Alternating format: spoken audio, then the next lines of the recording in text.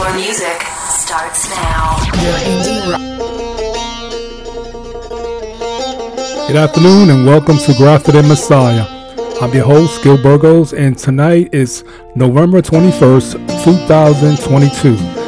Got another great show for you lined up, so stick around. We got more to come. Keep it locked.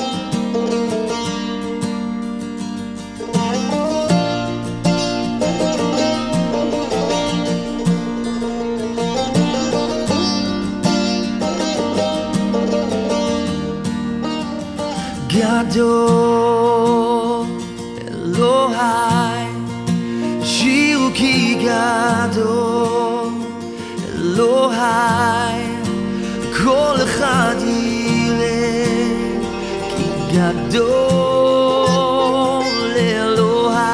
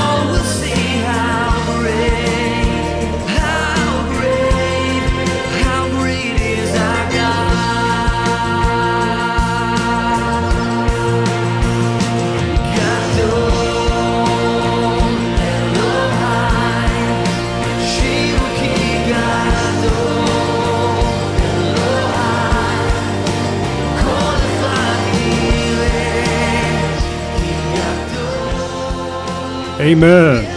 That's Joshua Aaron Gadol Elohai. How great is our God. Hallelujah. Glory be to his name forever and ever.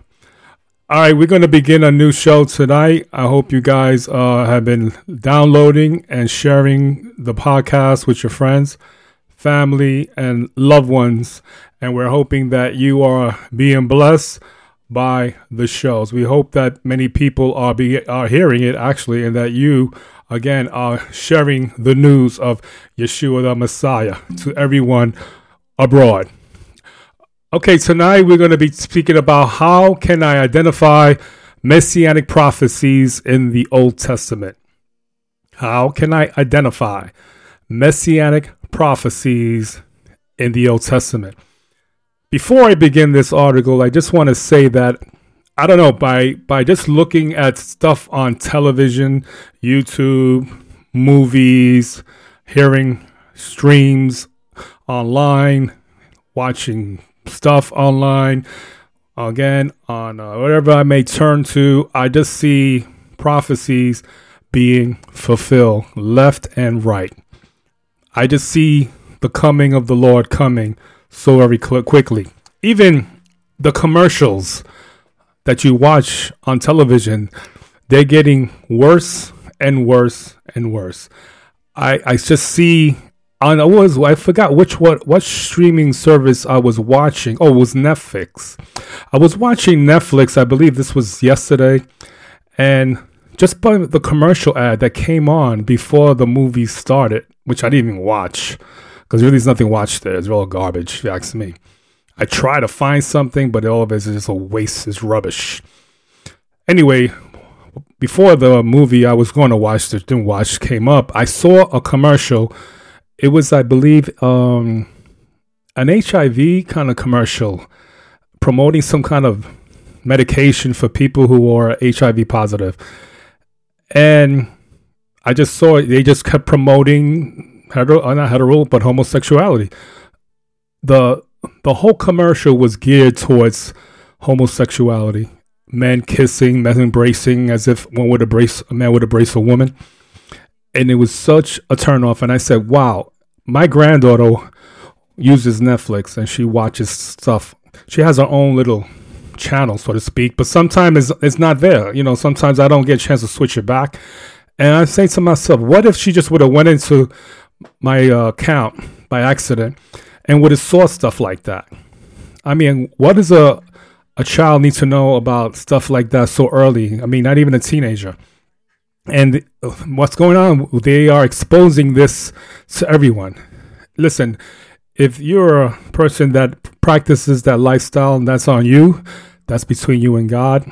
I'm not here to throw stones. The Bible is clear. It stands against homosexuality. However, I don't think people should be promoting this and just throwing it at people so blatantly as you see today. And not only that commercial, but it's blending into other commercials. I just see more and more. So you just like, the enemy is so subtle. He's like sneaking in stuff. As you watch things, you'll see sometimes a commercial when you'll see two women and you can tell right away what's going on. When they start either talking to each other, they're just real close to each other, they're just holding hands a certain way, or they're gleaning into each other's eyes. And it's pretty obvious what's going on. Not just men, but in women too. We see this being promoted left and right. Now, this show is not particularly about that. However, it is a prophecy that is coming to pass, what's going to happen in the latter days. Men and women will become lovers of themselves.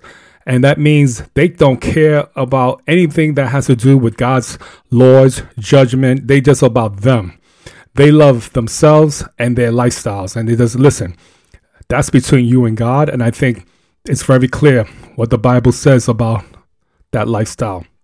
From the very beginning in the Torah all the way to the end in the New Testament, there are references, especially Paul, when he condemns that also, he speaks about in Romans chapter 1, about the women who exchanged, the way they exchange unnatural relations, that is something that they would do with a man. They burned for one another, and it says in the New Testament, Romans chapter 1.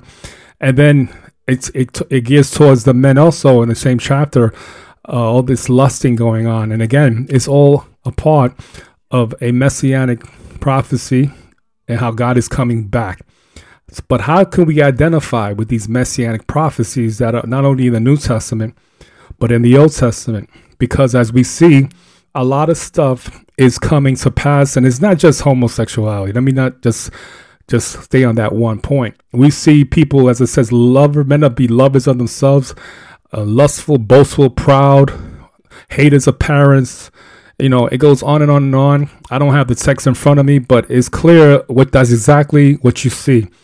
It is so chaotic that more and more so you see the Bible unfolding right before your eyes, and you don't have to go far. It just turn on your television or just look on your phone. Social media gets worse and worse. On my phone, it's people promoting stupidity. I don't know why. It's all about money. It's not all about social media anymore. It's about everybody trying to make a buck. And how can you buy my product? I see more ads on social media than I do on regular television. It's crazy. You scroll as an ad. You scroll as an ad. Before it wasn't like that. Now it's just out of hand. Is it worth? Is it worth like scrolling? Is it just? Should I put my phone down? Just unplug this thing, let it die out, let the battery die out, or just get off this thing altogether? I wonder sometimes if it's even worth being on this stuff, because again, it's gone from bad to worse, and it's getting worse and worse. And again, it's all a part of how the New Testament mentions things that will be more chaotic as time progresses. And I'm not going to go to those texts. Maybe I'll do that on another show. But here I want to, again, identify these messianic prophecies that point to Yeshua. So I'm reading here from God Questions. As I always do, I want to tackle this article, reflect a little bit as I always do, and see where we go. The article begins by saying, by some counts, there are over 300 messianic prophecies in the Old Testament. That's why in the New Testament, we often find statements like this, and I quote, "These things happen so that the scripture would be fulfilled." And that's in John 19:36. It says, some messianic prophecies in the Old Testament are fairly straightforward. Others are more indirect. Here are some pointers on identifying prophecies of the Mashiach, or the Messiah. First of all, it says to study the word, and this should go without saying.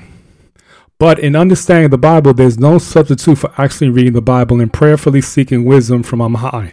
As it says in James 1:5, it says, "If any of you lack wisdom, let him ask God, who gives generously to all without reproach, and it will be given to him." Amen. Here we go. Some messianic prophecies in the Old Testament are clearly identified as such by the prophets who wrote them. The word Messiah means anointed one or chosen one, and those titles are found in several prophecies. And we see one here in Daniel 9:25 and 26. It says, "Know therefore and understand that from the going out of the word to restore and build Jerusalem to the coming out an anointed one, a prince, there shall be 7 weeks. Then for 62 weeks it shall be built again in squares and most, but in a troubled time." So Daniel 9:25 through 26 is an important prophecy about the Messiah's death. Psalm 2:2 also refers to the Lord's anointing, which says, "The kings of the earth set themselves, and the rulers take counsel together against the Lord and against his anointed." Of course, context is always important when we interpret scripture. That is so true. Let me stop there for a moment. I see people, and this can go for any religion, they can take the Bible and twist it into a doctrinal pretzel to make up a own doctrine and make you believe anything to be true and take it totally out of context. Meaning you take one verse and don't read it in context, meaning the whole 3-4 verses before and after, to understand what it's talking about, who it's talking about, and so forth and so on. If we do not read scripture in context, we can easily misinterpret the Bible. Not every mention of an anointed one exactly in the Old Testament is a reference to the promised Messiah. For example, King Cyrus of Persia is called God's anointed one in Isaiah 45 verse 1. As it says, "Thus says the Lord to his anointed, to Cyrus, whose right hand I have grasped, to subdue nations before him, and to loose the belts of kings, and to open doors before him, that gates may not be closed." And so is King Saul, as we see in 1 Samuel 24:10, which says, "Behold, this day your eyes have seen how the Lord gave you today into my hand in the cave." This is David speaking. "And some told me to kill you, but I spared you. I said, I will not put out my hand against the Lord, for he is the Lord's anointed." So as we see here, both those kings were chosen by God for a special work, which is the underlining meaning of being anointed. So David's references to God's anointed one in Psalms 132, just the whole psalm, I won't read it, are an example of how the title can have a dual meaning. For example, David prays, quote, "For the sake of your servant David, do not reject your anointed one." We see this in Psalm 132:10. And here David makes reference to himself twice, calling himself God's quote unquote servant and God's quote unquote anointed one. David had been literally anointed by the prophet Samuel to be king, as we see in 1 Samuel 16:13. But the word David uses is the Hebrew word for Messiah or Mashiach, and Psalm 132 can easily be applied to Jesus Christ or Yeshua HaMashiach in the New Testament. And then what makes this passage even more fascinating is that immediately following the mention of David as the anointed one, as you see in Psalm 132 starts talking about the Messiah. One of David's descendants will rule from the throne, as we see this in Psalms 132:11. And David's dynasty will be unending. Verse 12, then a twist. Watch this. The Lord himself would rule from Zion forever, verses 13 and 14, as king. The Lord will bring abundance, salvation, and joy, as you see in verses 15 and 16. This king who comes from David will have divine strength, and all his enemies will be defeated, as we see in verses 17 and 18. But verse 17, watch this, contains another mention of God's anointed one. Put all this together with the fact that the Messiah was commonly referred to as what? The Son of David. And we see this in Matthew 24:42 and Psalm 132, which is clearly a messianic prophecy. David, God's anointed one, was promised that an even greater anointed one would be sitting on the throne of Zion forever. So we have to learn the various titles of Messiah. For example, some messianic prophecies of the Old Testament use different names for Messiah. For example, Isaiah 42:1 speaks of the Messiah as a what? Servant of the Lord. The prophecy of Numbers 24:17 calls the Messiah the star that comes from Judah. In Isaiah 11:1, the Messiah is a branch that bears much fruit. Often the Messiah is presented in the Old Testament as a king who will rule in righteousness. And here are three references you can look at later on. You have Isaiah 9:6 and 7, 32 and 1. Actually, it's four references. And then there's Jeremiah 23 and verse 5. And finally, Zechariah chapter 9, verse 9.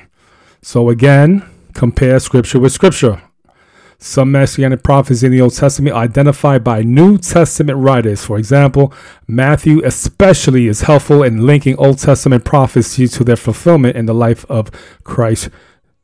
Jesus' birth is the fulfillment. Isaiah 7:14, Matthew 1:18-23. I'm throwing a lot of verses at you. Jesus' flight to Egypt turns out to be fulfillment of an indirect prophecy. Hosea 11:1, Matthew 22:15. Jesus' triumphal entry into Jerusalem is linked to Zechariah 9:9, Matthew 21:1-5. Jesus' death on the cross fulfilled many Old Testament prophecies, including Psalm 34:20, Zechariah 12:10, and John 19:31-37. Now, for the sake of time, I cannot read all these verses, but I think you should write them down at a later time, look at them, and they'll make a whole lot of sense to you. Because right now, if I keep stopping to read them, I think we'll be here until the cows come home, as they say. So let me continue. Sometimes Jesus' illusion is a passage clues that we are dealing with a messianic prophecy. For example, on the cross, Jesus cried out, my God, why have you forsaken me?" As we see in Matthew 27:46. So as it turns out, those who are the exact words of Psalm 22:1, when we turn to Psalm 22, we find many details of the crucifixion. The mocking Jesus endured, Psalm 22:7, Matthew 27:30-44. Jesus' thirst, Psalm 22:14, John 19:28. The piercing of his hands and feet, Psalms 22:16, John 20:20. And the casting of lots for his garment, Psalm 22:18 and Luke 22:34. Jesus' agonized cry serves as a signpost pointing us to a treasure trove of messianic prophecies in the Psalms. Look for themes, similar circumstances, and matching details. That's what we basically need to do. And that's what it's telling us to do. When we look at all these verses of scripture, they are clearly passages that point to the Messiah. If you read that and you're an Orthodox Jew and you can't tell who this is speaking about, you surely have some serious problems, because this is plain, this is clear.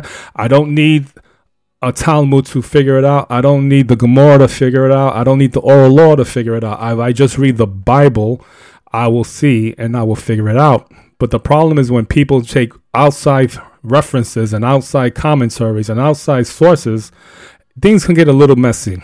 And that's what people have done. That's what they do with the Torah. for example, they'll read a passage of Torah, of Torah, and say, "But what exactly? How do we define that? Thou shalt not do this or this or that." In the 613, if it says you shouldn't do this a certain way, they figure, well, what do you mean? If it says to do this, well, how do you mean? What day should we do that? And how should we do that? And how many times should we do this? And that's when this all comes into totally confusion. And man puts his, as they say, 2 cents in it. And that's when it brings chaos. And that's what it comes by a man-made religion and law. And that's what Yeshua was condemning to the Pharisees. He told them, you people practice your own thing. And I'm paraphrasing. You people have your own stuff, your own laws, your own main rules. I didn't make them. They didn't come from my word, because I am the word made flesh, and I never told you to do these things. But you, since you don't take the word for what it is, plain and simple, you want to add to the word. The Bible says not to add to the word or take away from the word, but since people do that, they bring total chaos. And anytime we do add our own thoughts, our own commentary, we are going in a different direction. If only people would just take the word of God for what it is and read it clearly, it would just spell it out for you. And you will get to see what the Bible is signifying.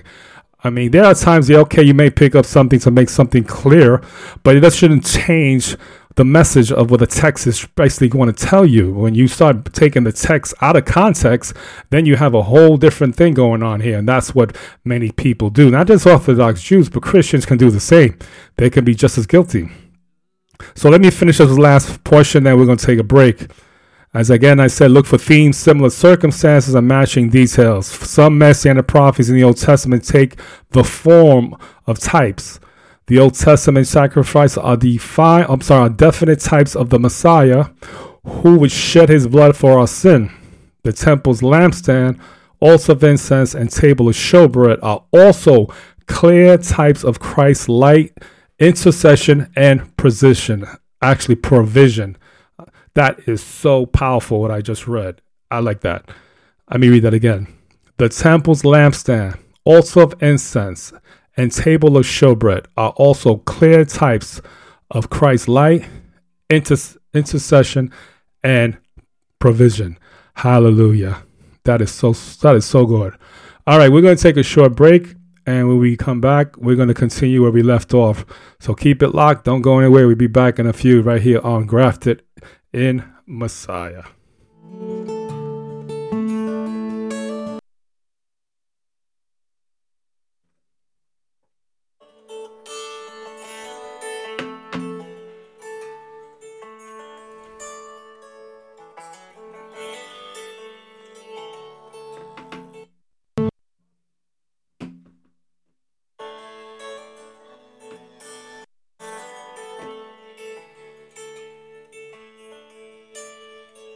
As for me and my house, we'll serve you, lifting holy hands and worship. No, we will not bow down to the gods of man. We will worship the God of Israel. You are holy, holy. There is no one else like you. You are holy, holy. There is no one else like you, Lord.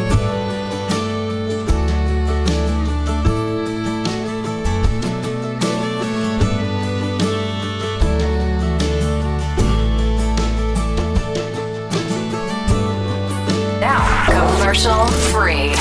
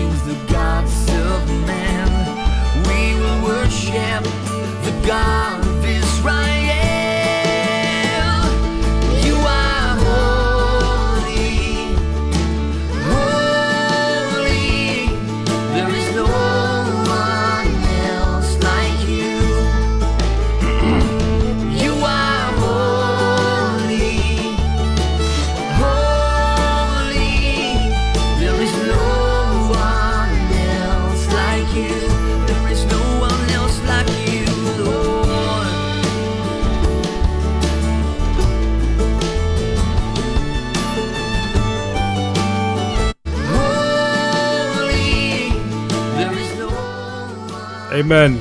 You are holy, Joshua Aaron. I had some kind of difficulty right here with that one. I don't know what happened. My phone got unplugged to the mixer for some reason. It's always a problem here with me with this. Anyway, we're back from our break, Skill Burgos, and you're listening to Grafted in Messiah. Grafted in Messiah. Listen, check us up on our website and listen to great Christianity, great Messianic Judaism, music.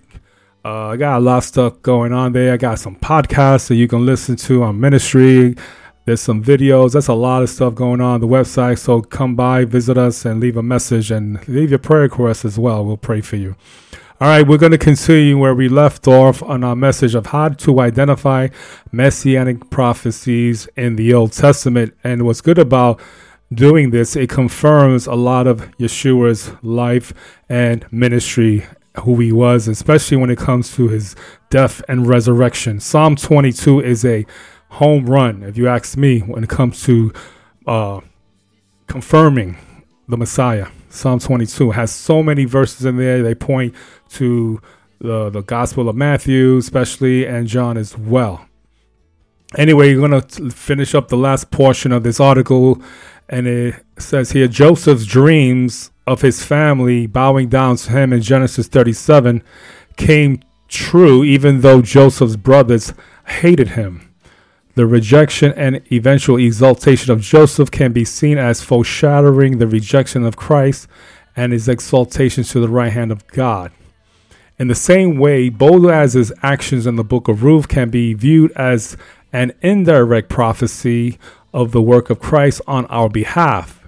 The life of Joshua as well, so full of faith and victory, can also be seen as a precursor to Christ, especially when we consider that Joshua and Jesus, or Yeshua, are both forms of the same Hebrew name, as I mentioned, Yeshua.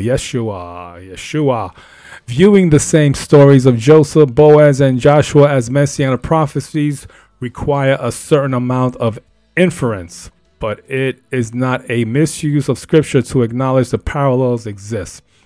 Jesus himself uses the elements of the story of Jonah as a prophecy of his resurrection, and we see that in Luke 11:29 and 30, which says, when the crowds are increasing, he began to say, this generation is an evil generation. It seeks for a sign, but no sign will be given to it except the sign of Jonah. For as Jonah became a sign to the people of Nineveh, so will it be for the Son of Man, etc., etc.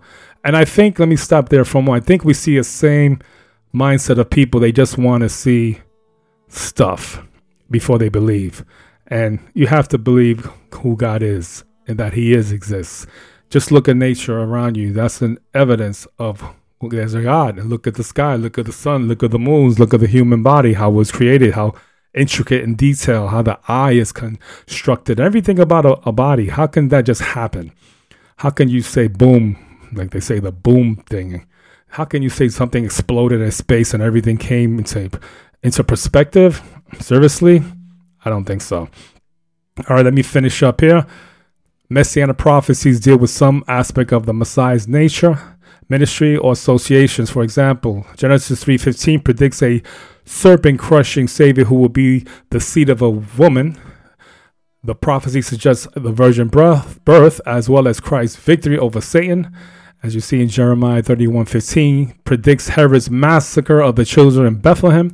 And you'll see that also Matthew 2:16 through 18. And Isaiah 35:5 through 6 prophesies that the Messiah would heal the blind, lame, and mute, as we see in Luke 7:22. And finally, on the road to Emmaus, Jesus told his disciples, quote, everything must be fulfilled that is written about me in the law of Moses, or the Torah, the prophets, and the Psalms, which is all this called the Tanakh. And you see that in Luke 24:44. The whole Old Testament law, prophets, and writings contain messianic prophecies. And all of these prophecies, quote, must be fulfilled. And I think it's coming, even, like I said when I started this podcast, coming to be fulfilled on a daily basis. And finally, the study of prophecy and the fulfillment is really the study of God's faithfulness. Amen. In particular, the Messianic prophecy reveals God's faithfulness in saving his people Such a study is infinitely rewarding. Hallelujah. Hallelujah. Glory be to God. All right, we're going to finish up here with one more song by Joshua Aaron called Hoshiana.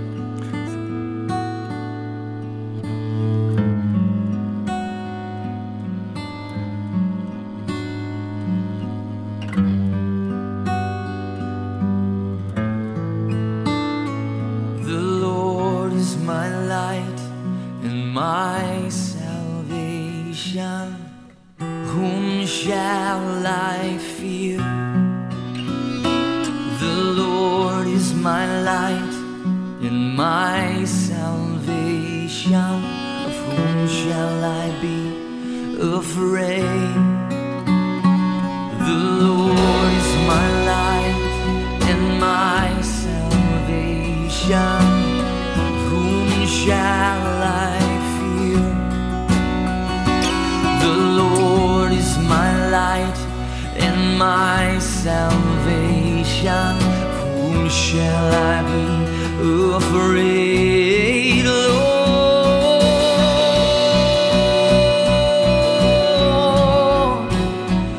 of whom shall I be afraid?